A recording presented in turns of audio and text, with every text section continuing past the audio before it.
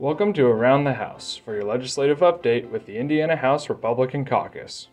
With the fall semester kicking off at many colleges around the state, Hoosier students are on the hunt for internships. Former intern and now state representative Jake Teshka of South Bend says a great way to gain professional experience while getting paid is to intern with Indiana House Republicans at the Statehouse in Indianapolis. An internship with elected officials serving in the Indiana House of Representatives is a giant stepping stone to kickstarting your career. For so many young Hoosiers, working and learning at the Statehouse is a transformative experience and gives them skills that they can use for the rest of their lives. Internships are open to college sophomores, juniors, and seniors, recent college graduates, law school, and graduate students of all majors.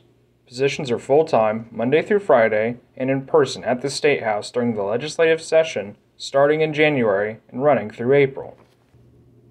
Other benefits include an $800 biweekly stipend, a $3,000 scholarship opportunity, networking opportunities, and resume building. Former House intern Rachel Winkler secured a full-time position as a policy analyst, which she said has been a rewarding experience. I think some of the biggest things I learned as an intern were time management, organizational skills, working with other people, just communication skills in general.